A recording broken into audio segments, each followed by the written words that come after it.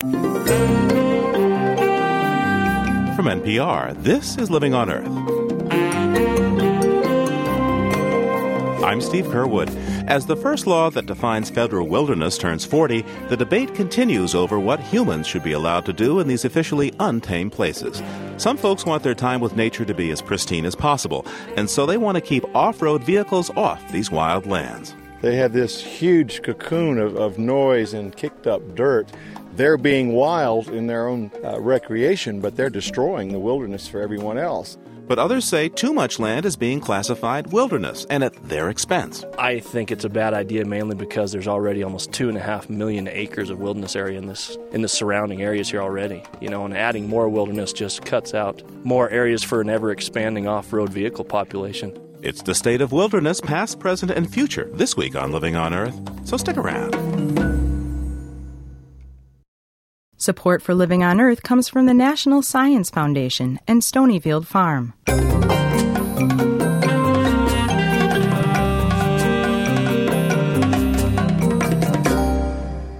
From the Jennifer and Ted Stanley Studios in Somerville, Massachusetts, this is Living on Earth. I'm Steve Curwood.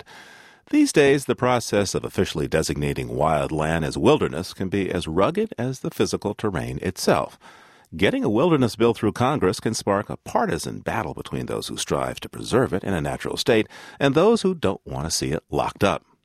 It's a far different political climate compared to 40 years ago. That's when President Lyndon Johnson signed the Wilderness Act, an unprecedented national policy that was meant to guarantee, quote, an area where the earth and its community of life are untrammeled by man, where man himself is a visitor who does not remain. Today, nearly 5% of all the land in this nation is protected under the Wilderness Act, and as we mark its anniversary, we're taking a look at the past, present, and prospects for its future. First, for an historical perspective, we turn to Stuart Udall, former Secretary for the Department of Interior under the Kennedy and Johnson administrations. Mr. Secretary, you were a witness to the drafting and inception of the Wilderness Act. How would you describe the political atmosphere at the time? Well, a political atmosphere, it was just the right time for a new big idea like this. No other country in the world had a wilderness policy, and it just struck a chord, and it was very popular in the 1960s. Now, we had a fight, and it took 4 years to get it done, but it turned out there was overwhelming support in this country, and Senator Anderson, a powerful senator from New Mexico, who had known Aldo Leopold, a great conservationist, he decided to push it. And he said to the president, put it in your message to Congress, a call for a wilderness bill along the lines of my bill. And that started it, and he had hearings and a vote in the summer of 1961 that passed overwhelmingly. And all of us, I was startled even at the margin by which it passed the Senate, which I think was 78-12. And what were the 12? 6 Republicans, 6 Democrats. That shows you it was bipartisan, and it was across the country. We had tremendous support for it, and this was really an expression of the desires of citizens. Tens of thousands of people all over the country became wilderness advocates and wrote their congressmen and senators or came to Washington.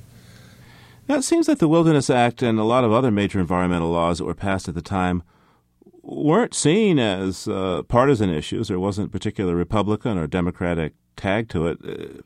It sure seems very different today.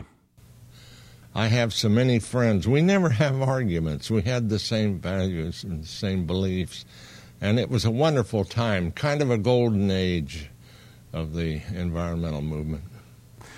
Secretary Udall, when did the shift take place in American politics when conservation issues became more partisan?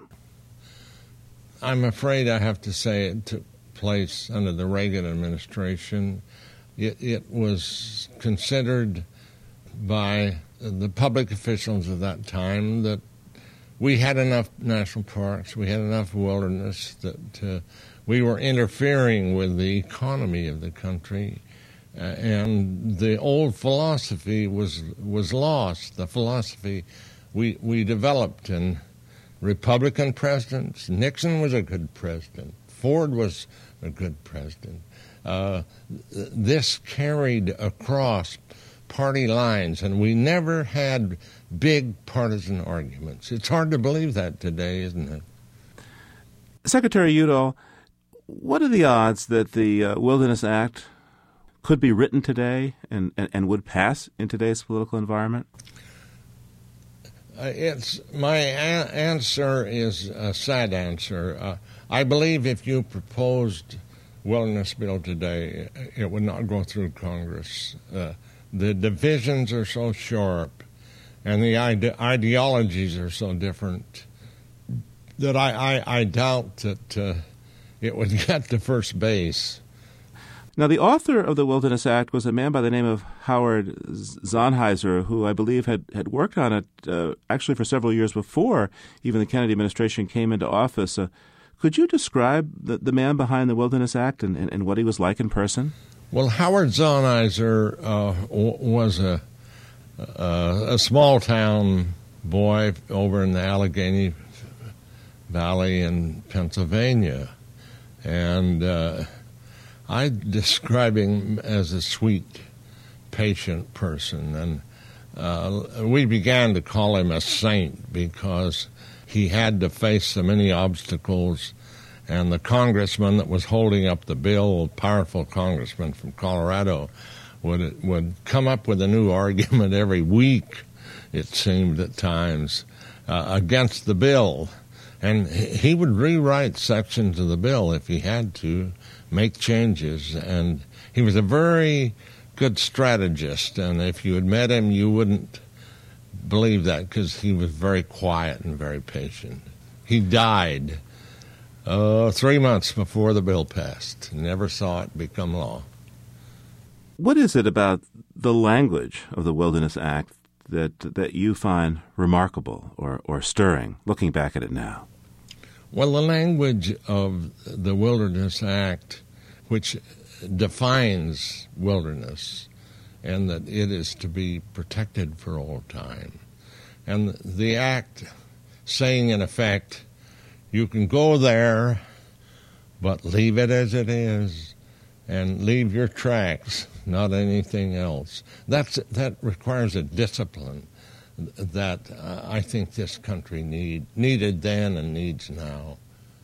Stuart Udall is former Secretary of the Interior under Presidents Kennedy and Johnson. Mr. Udall, thanks for taking this time with me today.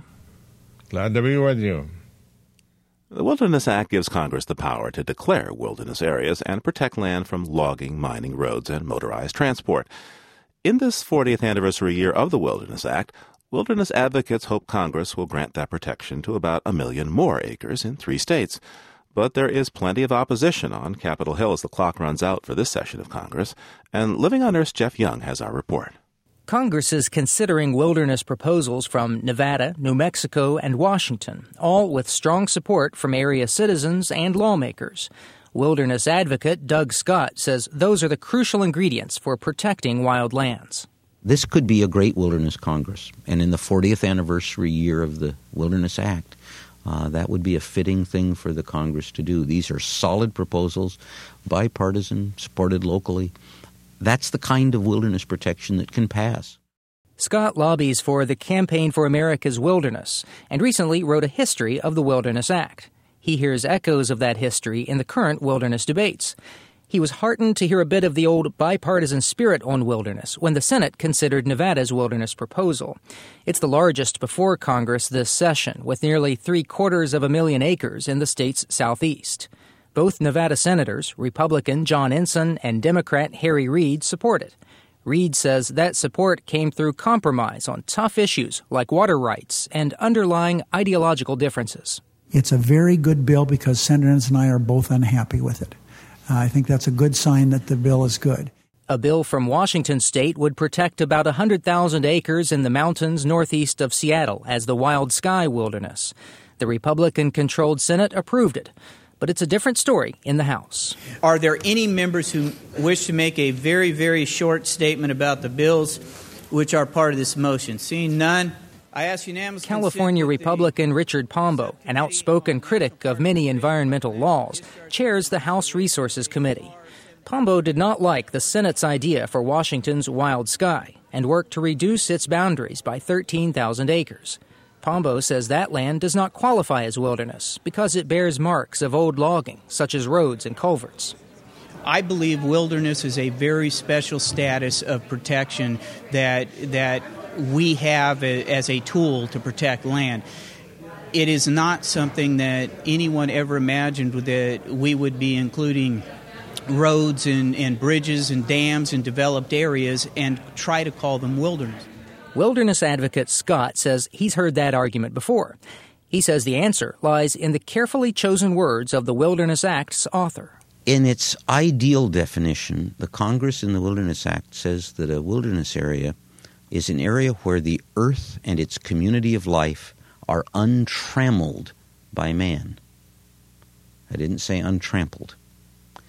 A trammel is a net. So the idea is that in these places, we draw a line around them and say, in there, as best we can, we're going to restrain ourselves. And we're going to let the forces of nature shape what happens. Scott says the act focuses on what the land could become. And he says Congress has approved many wilderness areas on scarred land. There's a record of precedents and interpretations going back to the debates on the Wilderness Act itself. We're utterly sure we're on solid ground here, and that those who are saying that no, this law has to be applied in a more narrow-minded way are simply wrong. Wrong or right, Congressman Pombo is still chairman of the Resources Committee. He pulled the Wild Sky proposal, leaving it unlikely to pass this session. The committee approved Nevada's wilderness bill after Pombo removed 3 areas from its protection. A third bill also passed to protect some 11,000 acres of New Mexico as the Ojito Wilderness. Those bills now go to the House floor for a vote. But wilderness advocates say there's one more obstacle waiting at the other end of Pennsylvania Avenue. President Bush has signed only 4 wilderness bills in his term, protecting about 500,000 acres. That's the least of any president in 40 years, far less, for example, than the nearly 4 million acres protected by his father. Wilderness Society spokesperson Pete Rafel says the Bush administration also targeted for development places citizens wanted for wilderness by leasing those lands to oil and gas companies. I think the message has come through loud and clear from the top down. This administration really isn't interested in protecting more places forever wild. This is also, of course, election year, when conventional wisdom says politics make it even tougher to get things done in the Capitol. The wilderness advocate Doug Scott sees the election working in his favor. The 3 pending wilderness areas are all in battleground states in the presidential race, giving the president an opportunity to improve his environmental image. If the timing worked out so that before the election, President Bush were having a signing ceremony to add that area to the wilderness system, the wilderness movement will be there cheering. With just a few weeks left for action in Congress, it's unclear which wilderness bills, if any, might reach the president's desk. For Living on Earth, I'm Jeff Young in Washington.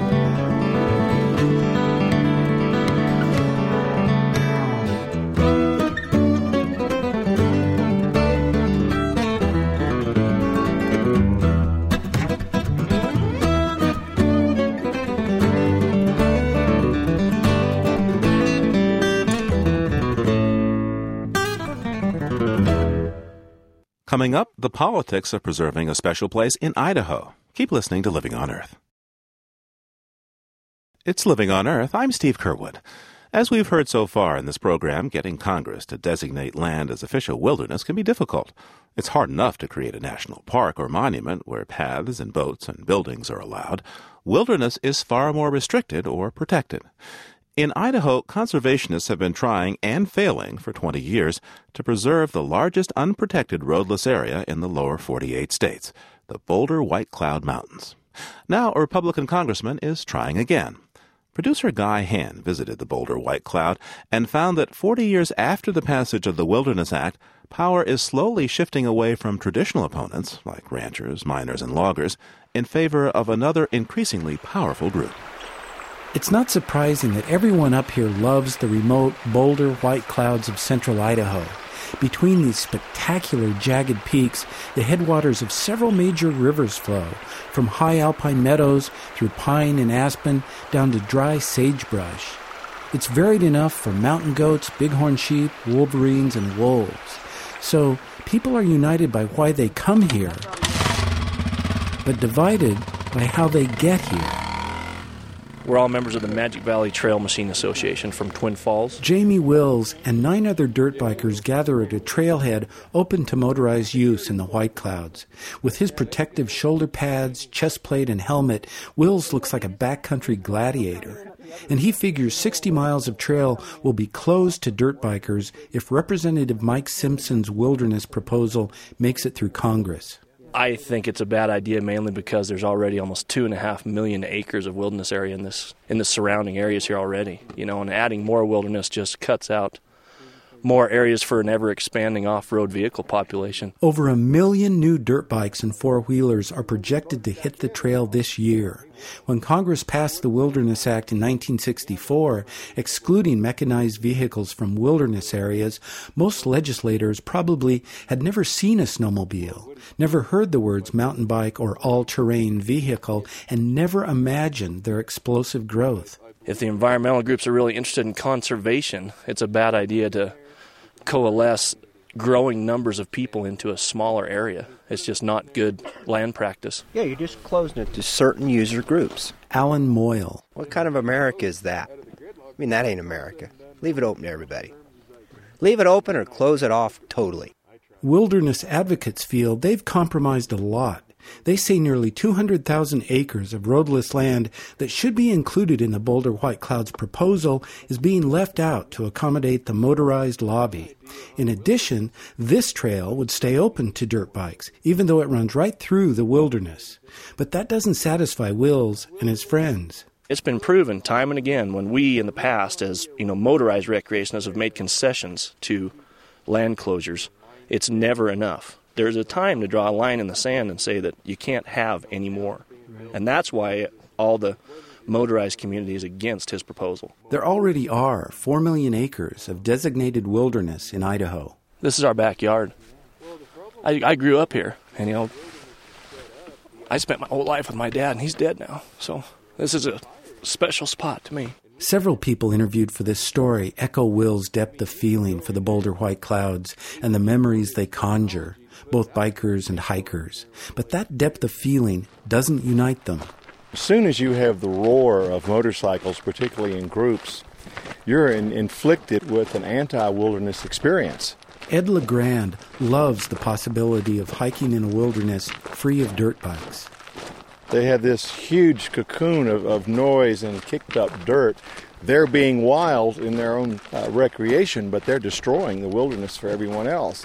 It's not just the noise that bothers him. I've been up and I have photographs of 2 motorcyclists who took to this beautiful alpine meadow in the Boulder White Clouds. And just for fun, these guys went out and rutted out 18-inch gouges in this meadow. I was able to put my canteen fully down in one of these gouges, and it only filled half the raw cut. And LeGrand worries about the future. Well, the motorization of the wilderness is only now starting. The real problems on that are going to be 5, 10, 20 years down the road. If it's acceptable now, believe me, with the way sales of these vehicles are going, it will not be acceptable in the very near future. And this is just a boundary sign. Another Ed Kennedy, is pounding a sign into the ground. The Forest Service's backcountry recreation manager spends a lot of time replacing signs that say, no motor vehicles allowed. I've come up here on opening morning of hunting season, have my signs all be up, go on down into French Creek, check over there, come back, my signs all be gone. Even though motorized users make up only 5% of those who explore the Boulder White Clouds, they are now the region's most powerful wilderness opponents. Lumber companies aren't interested in the area's low-value timber. Mining was banned in the 70s, and ranching is fading. So opposition is passing to dirt bikers, snowmobilers, and even mountain bikers. The International Mountain Bike Association is against the wilderness proposal because bicycles are also excluded from designated wilderness. Ed Kennedy understands their position, but thinks that much of what these mountains offer is missed on two wheels. I mountain bike a lot. I've ridden every mile of trail in the Boulder White Clouds, but, it's a completely different experience. When you are rolling, you focus on this little piece of ground a few feet out in front of your tire, and the faster you go, the more you have to focus. That's a completely different experience than saying, wow, I went to that place and was amazed at the quiet and saw 13 mountain goats and passed by a grazing moose. If you're on a mountain bike, it's pretty likely you're not even going to see that moose. From the bank of a forested river, Kennedy points to a light spot in the gravels where Chinook salmon have recently spawned. It's so easy to miss. Sometimes, even walking is moving too fast. Oh, that is a Cooper's hawk, it looks like, from the back. A small hawk glides through the trees, then silently lands on a stump right in front of us. Oh, wow, he's 20 feet away. Look at him. Doesn't know we're here. Beautiful. Yeah, he is. Kennedy's admiration for this place is obvious, and so is his desire for visitors to have moments like this. He says his job is not only to help people recreate, but to recreate a connection to nature. And I'm wanting to, as the backcountry recreation manager, wanting to give as many people as possible the opportunity to recreate that connection. And I believe it's a lot easier to do when you do slow your pace, when you find that not just moment of peace, but days of peace. I think once you slow your pace and start to see things differently, then it's easier for you to reconnect to the natural world and realize that dependency that we all have, and we cannot escape it. A fast pace, it turns out, isn't limited to the motorized and mountain bike crowd. Lisa Dean, program director for the Sawtooth Wilderness area just west of the Boulder White Clouds, says over the last few years she's noticed people rushing, even as they head into the woods on foot. The way people are using the wilderness has changed. They're going in for shorter trips. No longer are we seeing the people going in for 10 days. That would be very rare. What they want to do is they want to go on a river trip for a day. They want to hike to the most beautiful lake, and they want to go horseback riding for 2 days, maybe an overnight. So in a way, that makes wilderness ever so much more important, because hopefully when they do get in there, some of that settles down a little bit. Motorized users say they'd like to settle down too, those still moments when the motors are off. Or in Sandra Mitchell's case, the moment she and her husband got stuck in the snow. And so we were off our sleds working on them, and it was absolutely the quietest scene I have ever experienced in my life. There was no noise, there was no wind, there was nothing. It was just sheer quiet.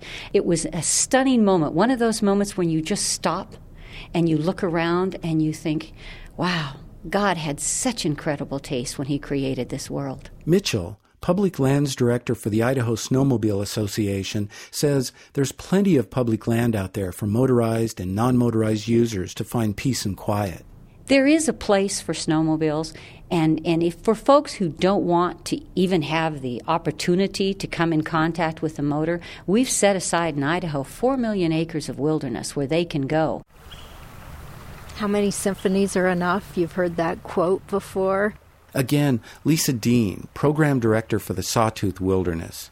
Dean thinks it's a mistake to measure wilderness only in terms of recreation, ignoring its scientific and ecological value. Primarily, when the Wilderness Act was first in place, the areas that were designated were the classic rock and ice, they're called. They were incredible scenic areas, beautiful for the landscape, but ecologically not very diverse. And I think that that's something that in the past 20 years we've recognized, and an effort has been made to have more diversity within the wilderness preservation system. Dean says the Boulder White Clouds, with its unique range of high and low elevation, its varied habitat, its profusion of animals, has the kind of diversity the system needs ecologically. She gets 3 or 4 requests a year from scientists wanting to do frog research or temperature and water cycle studies, work that can only be done in pristine environments. Wilderness is kind of our baseline in this country, where we can see how things actually take place and the consequences of things without human interference. Yet, when it comes to creating a wilderness bill, it's a strictly human endeavor, and increasingly complex. Representative Mike Simpson's Boulder White Clouds proposal would not only make concessions to off-roaders, it would pay local ranchers to retire their grazing rights and give land to Custer County, the tax-starved county that holds much of the proposed wilderness. Mike Simpson. We've broadened this proposal to include many of the other things about how are we going to handle the ORV use, how are we going to handle the ranchers that are in the area that are being driven out because of lawsuits and so forth. How are we going to handle a county that is 94% federal land so they don't have a tax base to actually provide the services? But I will tell you that it's one of those things that nobody's going to like in the end. The Sierra Club currently opposes the plan, and other environmental groups are undecided. So here you have a wilderness proposal championed by a Republican and looked at warily by nearly every other interest group. Democrat Lynn Whitworth, who is challenging Simpson in November, is also against it.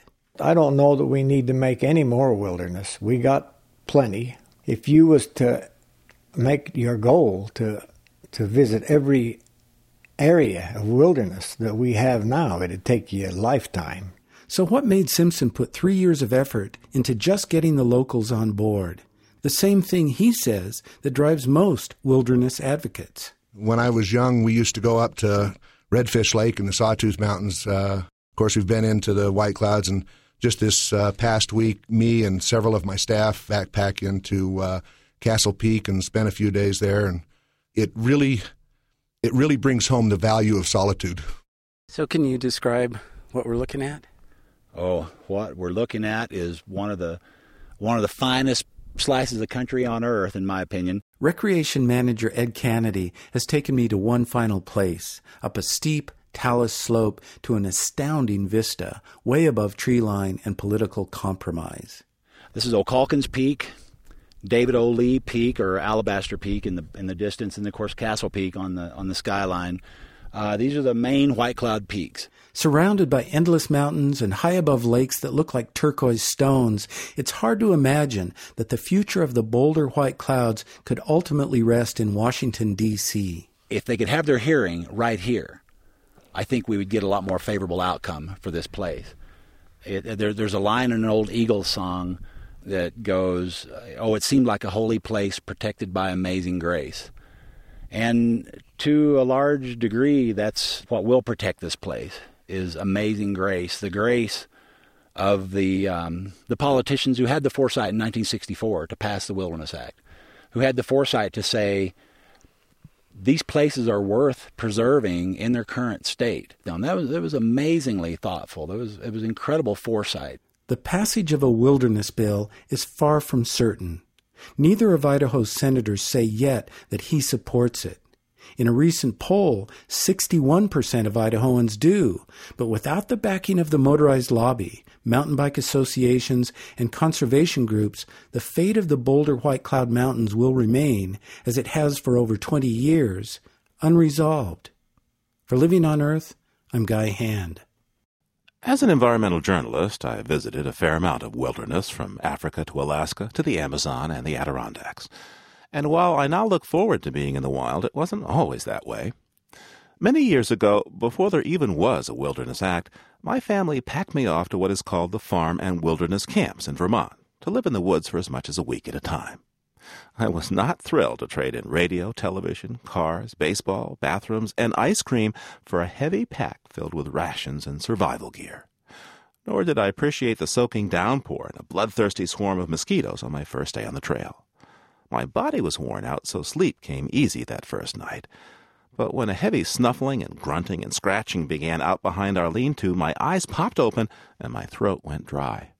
The noises eventually stopped, but it felt like a century had elapsed before dawn cracked the darkness and it felt safe to venture off to a makeshift latrine. The bear, or whatever, never showed itself, and by the time I was eating breakfast with chopsticks fashioned out of twigs, something strange had happened. I was having a great time.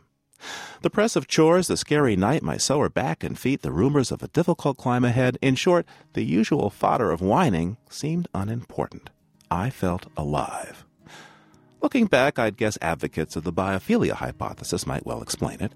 Since we humans evolved with the other species, we need to be with them. The trees, the birds, the bears, even the mosquitoes.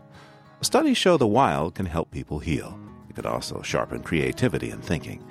And clearly, if we need wilderness to be human, then a bit of hardship to be in it is well worth the reward.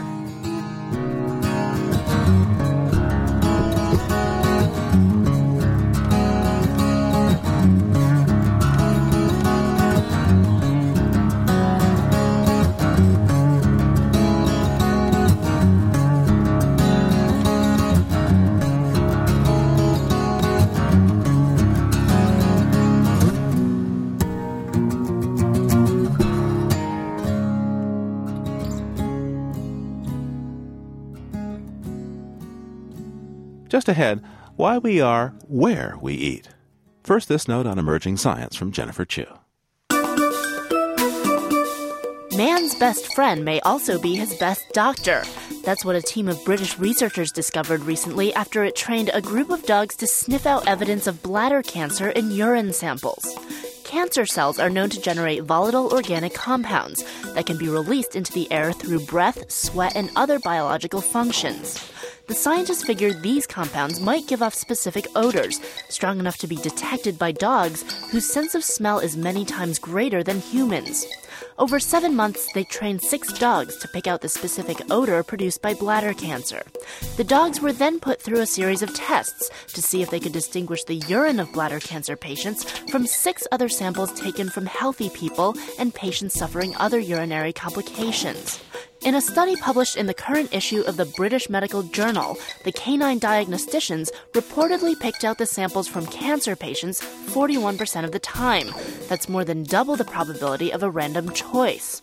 In one case, the dogs repeatedly chose a sample from a participant who had originally been screened as healthy. Later testing, however, showed the participant did in fact have an early stage of cancer in his right kidney. That's this week's Note on Emerging Science. I'm Jennifer Chu. And you're listening to NPR's Living on Earth. Support for NPR comes from NPR stations and Ford, presenting the Escape Hybrid, whose full hybrid technology allows it to run on gas or electric power. Full hybrid technology details at FordVehicles.com. The Noyce Foundation, dedicated to improving math and science instruction from kindergarten through grade 12. The Annenberg Fund for Excellence in Communications and Education, and the Kellogg Foundation, helping people help themselves by investing in individuals, their families, and their communities. On the web at wkkf.org. This is NPR, National Public Radio. It's Living on Earth. I'm Steve Curwood. Time now to hear from you, our listeners. A recent story about Republican Senator John McCain's stance on global warming drew a range of responses. Some of you praised the Arizona senator for being a leading advocate in Congress for action on climate change. What a coup, writes Alan Barlow, who hears us on KUOW in Seattle. Thanks for the interview with John McCain on my favorite subject, conservation. Now I want to email the senator and thank him, too. But other listeners were bothered by some of Senator McCain's comments. Carol Greenwood, who listens to Living on Earth over the Internet, took issue with John McCain's explanation for the League of Conservation Voters' score on his environmental record. His response was he was graded down because LCV factors in pro-life positions in its scoring, she writes. This certainly wasn't the only anti-LCV position McCain took, and so couldn't have been considered the cause of his so-called low score. For the record, the League of Conservation Voters informs us that Senator McCain's voting score has gone up sharply since he ran for president, and for the year 2003, he got a 53% rating. And finally, a correction and a clarification concerning our recent interview on the Vermont Yankee nuclear power plant. Living on Earth misstated the number of plant owners seeking permission to boost the amount of power generated by their plants. Since 1977, the Nuclear Regulatory Commission has approved 101 production increases or uprate applications. The increases range from less than 2% to 20% boosts in power output. And there are currently 10 power increase applications pending before the NRC, including that of Vermont Yankee. Also, our story suggested that plants circulate water from nearby sources, such as rivers, to cool spent fuel in storage. For the most part, according to Neil Sheehan of the NRC, heat exchangers keep the nuclear power plant waste cooled. He writes that only a limited amount of water is added to replace that lost by evaporation. There is certainly no constant infusion of water from a nearby body of water. Your comments on our program are always welcome. Call our listener line anytime at 800-218-9988. That's 800-218-9988. Or write us at 20 Holland Street, Somerville, Massachusetts, 02144. Our email address is comments@loe.org. Once again, comments@loe.org. And you can hear our program anytime on our website, livingonearth.org. That's livingonearth.org. Those red-hot chili peppers that appear next to entrees on many restaurant menus today can mean different things to different people. Some might consider them a hot yet savory challenge, while others see them as red flags, a warning to sensitive taste buds. Whether you like your food spicy or not is a personal choice, but as Gary Nabhan contends, it's also likely to be related to where your ancestors evolved and what they ate. For example, your genes might make you what he calls a super taster, someone who can't tolerate peppery foods. He studied how the landscape might shape our dietary choices and how our genetic makeup has adapted to these choices through time. Gary Nabhan joins me now to talk about his new book, Why Some Like It Hot: Food, Genes, and Cultural Diversity. Gary, hello. Greetings. Now, I guess we can't talk about evolutionary diets without addressing the very topic of your book, Why Some Like It Hot. And you open this section of your book about chili peppers and spicy foods with an anecdote from your own life, and in a way it illustrates the dramatic taste preferences that people have. Could you tell us first about the time you dated a super taster? Yes, I did not know it at the time, but I was trying to make a romantic meal for a woman who had no tolerance to the piquancy of chili peppers. And I had just seen Like Water for Chocolate, and there's a wonderful recipe in there of stuffed chilies called chiles en nogadas. It's in a walnut and almond sauce, but the chilies are quite hot. And so what I thought would be a romantic meal that would have aphrodisiacal properties caused my date to flee to the kitchen after the first bite. Her ears were burning. Her face was red. She was coughing and trying to get down as much cold water as possible. And it was not her idea of an aphrodisiac. I see. The relationship didn't last, huh? The relationship somehow survived that, but let me say I became a lot more aware that everyone else does not have the tolerance for chilies that I do. Now, on the face of it, you'd think that the extreme spiciness of chili peppers would be a turnoff. I mean, you'd say, hey, Mother Nature is sending me a message. Don't eat this plant. So how come it's in our diets? Well, chilies have 5 different ways of reducing food spoilage, for example. They reduce microbial colonization of some of our foods. They can also provide us with this wonderful feeling of coolness because the foods stimulate us to sweat. They can reduce the activity of parasites in our guts. So it may be that chilies give us a little bit of pain, but give our parasites a lot more pain. And some people have chosen to tolerate that certain amount of pain for the pleasure that it gives them and also for the health benefits.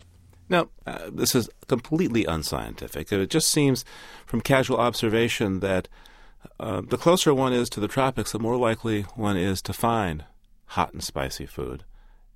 If that's so, why? Well, your anecdotal observation is borne out by some very good research that shows that chili consumption is much higher in tropical climes, and in part that's because of this deterrence of food-spoiling microbes because of the heat and the humidity in the tropics. We find a lot more use of chilies and other spices to control food spoilage. You don't as often hear about Norwegian bachelor farmers having a lot of chilies in their diet. The cold is reducing food spoilage. And so I had a Norwegian bachelor farmer friend whose mother warned him when he went to University of Wisconsin not to have spicy food. And he said, "What do you mean spicy food? We've never had it. What kinds of things are you talking about, Mother?" And she said, "Things like ketchup. We don't want you to have any ketchup in your diet. It might upset your stomach." So there's a huge gradient from the Arctic regions down to the tropics with more and more use of pungent spices like chilies in those areas that are prone to food spoilage. Now, E.O. Wilson, the biologist, is fond of saying that genes contain our deep history. And if I have it right, the basic thesis of your book is that genetically, each of us is linked to certain types of food, that we evolved eating this food and we need to have it. So, in fact, you have a term, evolutionary gastronomy, that comes up a lot in your book. And I guess that's the scientific name here for what you're talking about. That's right. The longer the chain of our ancestors who lived in one place, exposed to the same set of food choices, diseases, and environmental stresses in that place for centuries, then the greater the probability that there was genetic or evolutionary selection for a diet and for genes that worked well in that place. And what we see today is that so many people have been displaced that something that worked well in their metabolism for centuries, these gene-food interactions with particular foods that had a restricted geographic distribution, the more that we have come out of contact with those foods, the more these interactions are expressed as genetic disorders rather than something that increases our fitness as human beings. You got into looking at food and the diabetes epidemic in Native Americans there in the Southwest where you are.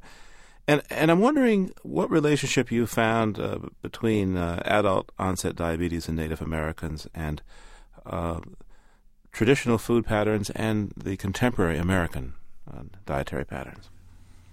Well, the remarkable thing, Steve, is that a half century ago, more Native American people in the desert Southwest where I live died of accidental snake bite than they died of the consequences of diabetes.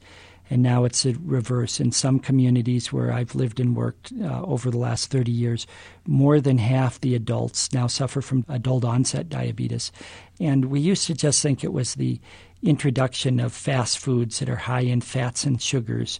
And yet what we didn't realize until recently is that the very foods that were in traditional desert diets and had been for centuries, if not millennia, were protective foods that chronically reduced blood sugar levels and improved insulin sensitivity and insulin activity, so that when those protective foods began to vanish from the diets of Native Americans in the Southwest around World War II, the rate of diabetes skyrocketed. It went up 25-fold in 3 decades, an astonishing thing. What are the protective foods that Native Americans were eating, the foods that protected them from diabetes for so long?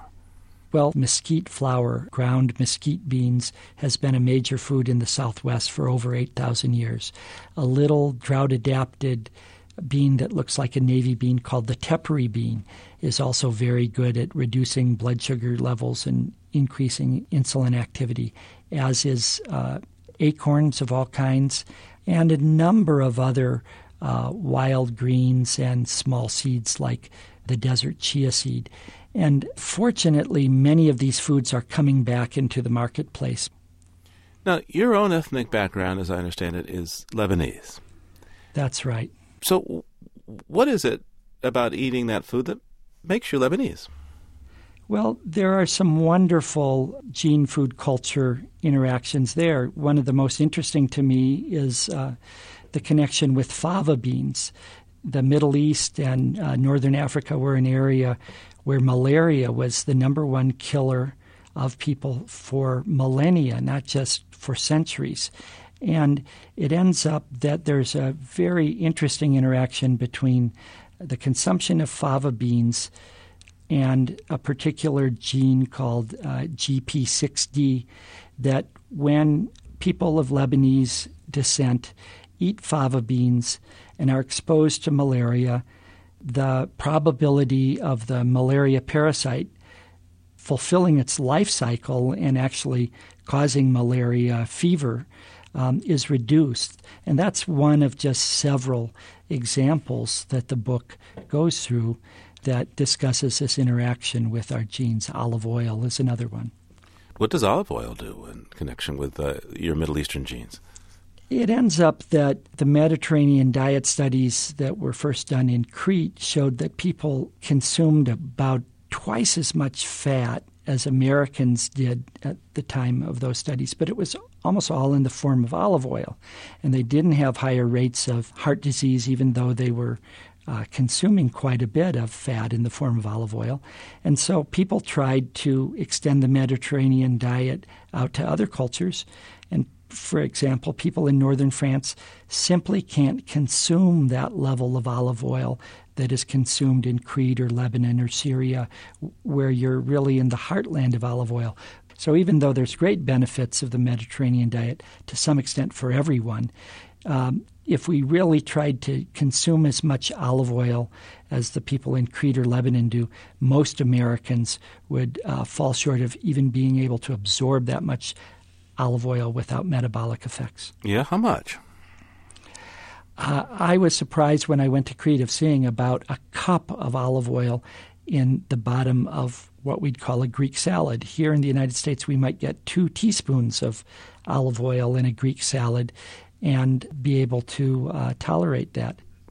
Where's the epicenter of this Cretan cuisine? It's this mountain village, right? It's a little town called Spili that was studied in the mountains of Crete from the 1940s on, and that the basis of most of our insights about the Mediterranean diet were derived from this little town of Spili.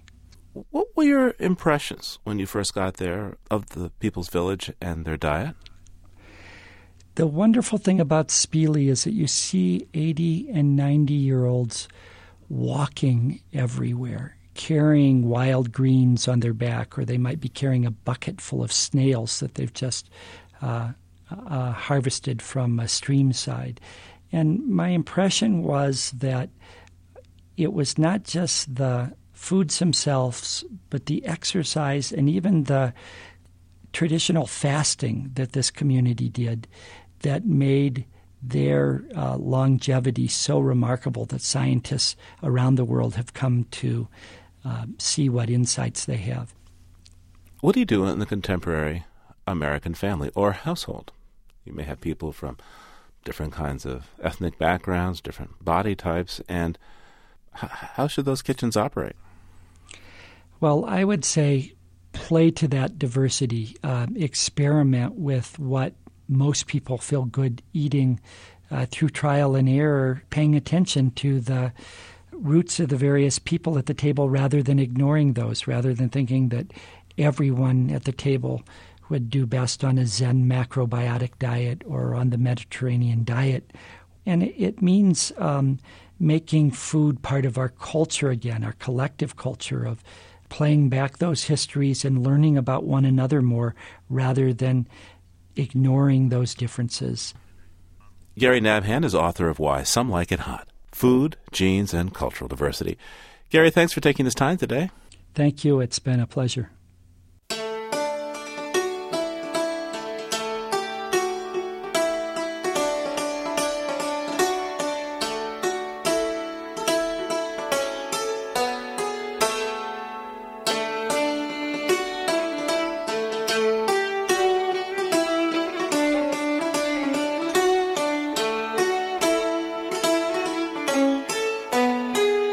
You can hear our program anytime on our website. The address is livingonearth.org. That's livingonearth.org. You can reach us at comments@loe.org.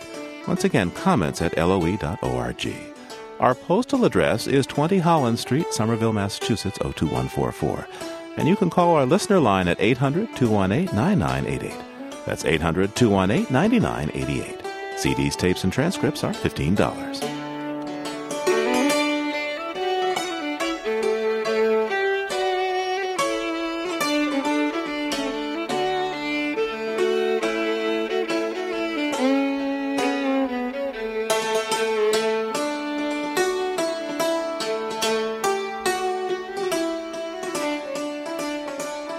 Next week on Living on Earth. As a budding astrophysicist, Neil Tyson used to go up to the roof of his Bronx apartment building to gaze at the night sky. Inevitably, someone would call the police to investigate, but the young Tyson had an instrument at the ready to bail him out of the tight spot every time. Yeah, you just show somebody Saturn through a telescope, they'd become a puppy. Bringing the universe down to Earth next time on Living on Earth. And remember, you can hear us anytime and get the stories behind the news by going to livingonearth.org. That's livingonearth.org.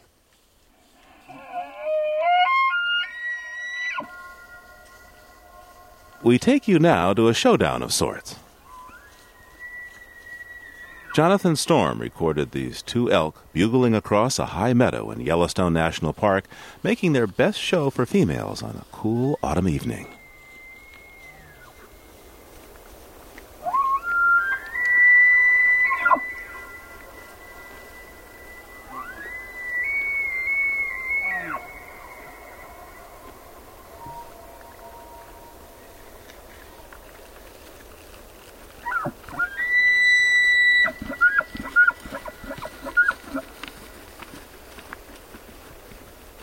Living on Earth is produced for the World Media Foundation by Chris Ballman, Christopher Bolick, Eileen Belinsky, Jennifer Chu, Ingrid Lobet, and Susan Shepard, with help from Carl Lindemann, James Kerwin, and Kelly Cronin. Our interns are Jenny Cecil Moore, Jen Goodman, and Steve Gregory. Special thanks to Ernie Silver. Our technical director is Paul Wabreck.